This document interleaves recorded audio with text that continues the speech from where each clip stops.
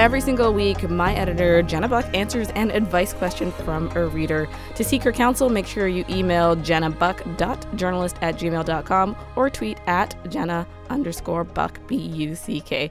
Bonus points are awarded for questions with a political beat. And in fact, this is our first Advice-topia question with a political dimension. Bonus points have, in fact, been awarded. Unfortunately and sadly, it pertains to an apparent murder-suicide in the case of Raya Rajkumar, an 11-year-old girl.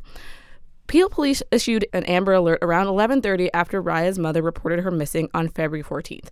This sent a blaring noise out to TVs and mobile homes across Ontario. The alert helped locate Raya's father, who was already dying from a self-inflicted gunshot wound by the time police caught up with him. Raya's body was sadly found at his home in Brampton. The issue of the Amber Alert recently came up again when another Amber Alert got sent out at a decidedly more civilized hour than very late at night, but it still generated some complaint. Jenna, I'm going to read out the question, and I know you've got. I have some thoughts. Dear Advice-topia, I don't know why everyone is so upset with the people saying that they don't like these Amber Alerts. We can all imagine how upsetting it is to lose a child, but we can't message everyone in the city when someone goes missing. It is such a parochial way of living. It just feeds into society's fears about safety. One has a choice to consume, but I don't have a choice to look at my phone when it wakes me up. I signed off from the local Facebook group because people were always posting police reports that I don't want to know. I spent my entire childhood trying not to get knifed on the way to school or blown up by the IRA. Shit happens, but it isn't selfish to not want to hear about it all day, is it? Am I being unfair? Okay, I will stop ranting.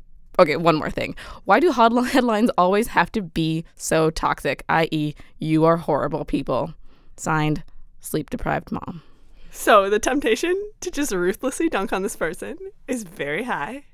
But actually, I'm resisting that because that would be just repeating the same internet outrage that has already been done and redone by this point, as this reader has in fact pointed out. But I would like to address a couple of false assumptions in this question. One, police do not issue an Amber Alert anytime someone goes missing. It's done when there's a child in danger, when time is of the essence, and when there's a reasonable chance that broadcasting alert would actually help locate that child. Amber Alerts are not an everyday thing. Two, this person seems to think that an Amber Alert is provided for your information, like the church bulletin or something. No, it's asking you for information. An Amber Alert is not part of your media diet that you get to opt out of. You don't get to pass on it if it's not to your liking. And that's why Do Not Disturb does not filter out Amber Alerts.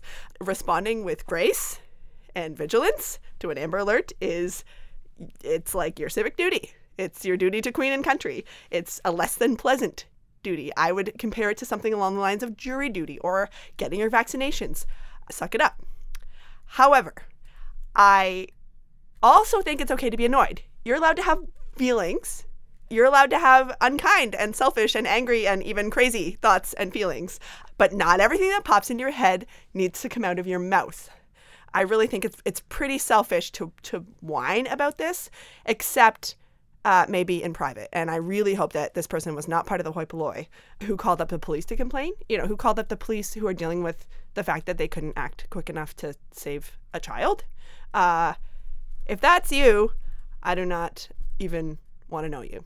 And this really kind of brings me to a piece of advice that I repeat a lot. The only piece of advice that I repeat more often than use your words, which is don't use your words. Again, not everything you think needs to come out of your mouth. Everybody has gut reactions. A lot of times they don't really represent our values. Putting that filter on yourself is a really key part of being a successful adult. So I do feel for this person. I know the Amber Alert woke them up. It's hard to be a mom of little kids. You're probably going to get back to sleep for ages. And then your kid probably got you up again and you feel like shit. And I'm jumping all over your last nerve with this column. And you would like to probably go to Facebook and just unleash an entitled rant about Amber Alerts. Meanwhile, my temptation is to unleash an entitled rant about people who are upset about Amber Alerts. But I'm here to tell you that not every fight is worth fighting. My friends and family will confirm that this is very rich coming from me, a person who once got into knockdown, drag out, spit flying fight over whether or not ghosts are real. They're not, by the way, for the record. It's just because you can't see them, Jenna. Yeah, okay. Oh, don't even get me started. So, but like, I think one thing this person does say really does speak to me, which is that the internet outrage cycle is very tiresome. It's also very distracting. I'm somebody who, will say to columnists as an editor, political energy is a finite resource. Like, put your anger where it counts. I would love to see our culture just become a little bit healthier, where people who are just being a pain in the ass are ignored, but people who are truly egregious are dragged from public life. And we just really need to keep our eye on the ball here. And like, what matters here is that our whole society really failed this little girl. A lot of things had to go wrong in her life before she died. We know that her dad was making threats against her life, and I just have a feeling that probably wasn't the first time that this has ever happened. And that's the kind of thing we need to get mad about, not the fact that authorities acted to try to save her. And to this person's final point about clickbait, you might think that because I'm counseling temperance, that I'm going to counsel temperance in headline writing, but that would not be true. To paraphrase an adage that I just made up, if you don't click, I don't eat. And also, I cut my teeth at McLean's, where having the most offensive and inflammatory headlines possible is literally a blood sport. And that headline was from McLean's, so it's working out for them as a system. Yeah, we're all reading it.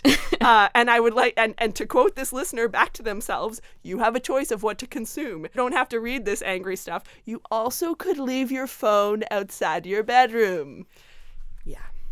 Those are my thoughts. I guess I'm sensitive to their idea that there's just a torrent of bad information that all of it feels like an emergency, that when a real emergency comes through, you're at the very end of your empathy string there, that you're like, I don't give a fuck. And that's unfortunate, because that has to do with society constantly just ramping things up to a breaking news level. That when a genuine piece of breaking news that requires our engagement with it comes along, it's hard to have the space and time for it. This possibly might be the algorithm's fault again, that it's picking up just like whatever, if you're kind of like, if you're interfacing with the information about the world is through a social media channel, that social media channel is going to pull the most offensive, scary, inflammatory stuff that it thinks you're going to get the most angry about, and like serve it up to you one by one, and you are just going to be tired. And this person does have a point. Like, there's even science to show that, like, with stress hormones, like a sort of constant and influx of stress hormones over a lot of time, you can just get kind of dragged out and exhausted. And this person also, like, she called herself sleep deprived mom, so she's kind of on her last nerve, and I feel for her. But this is a true emergency. I think you probably shouldn't articulate how frustrated you feel by Amber Alerts, but I get when she's saying, like, quote, shit happens, but it isn't selfish to not want to hear about it all day. You're allowed to be selfish. People just are selfish. It's a matter of where you put that selfishness and to whom you articulate it to. The people who called Peel Police complaining about Amber Alerts were not just selfish, they were wasting a lot of people's time at a time where we couldn't afford to waste time. Yeah, it's almost like a NIMBY kind of thing. It's like, this is what you're going to organize against. Like, this is where you're going to put your political energy. Save it, ration it. You don't have infinite, as this person made it really clear, you don't have infinite energy. And like, just filter those like bubbly, uncharitable thoughts that come up to you in the middle of the night when you're woken up. Not everybody, I think probably ranting to me about it is fine. Yeah. I get it. Yeah, I think complain quietly and strategically. Yeah, although I did notice there is, like, this person is kind of making this about themselves. Like, I grew up. That's true. Under threat. I was like Oliver Twist, getting.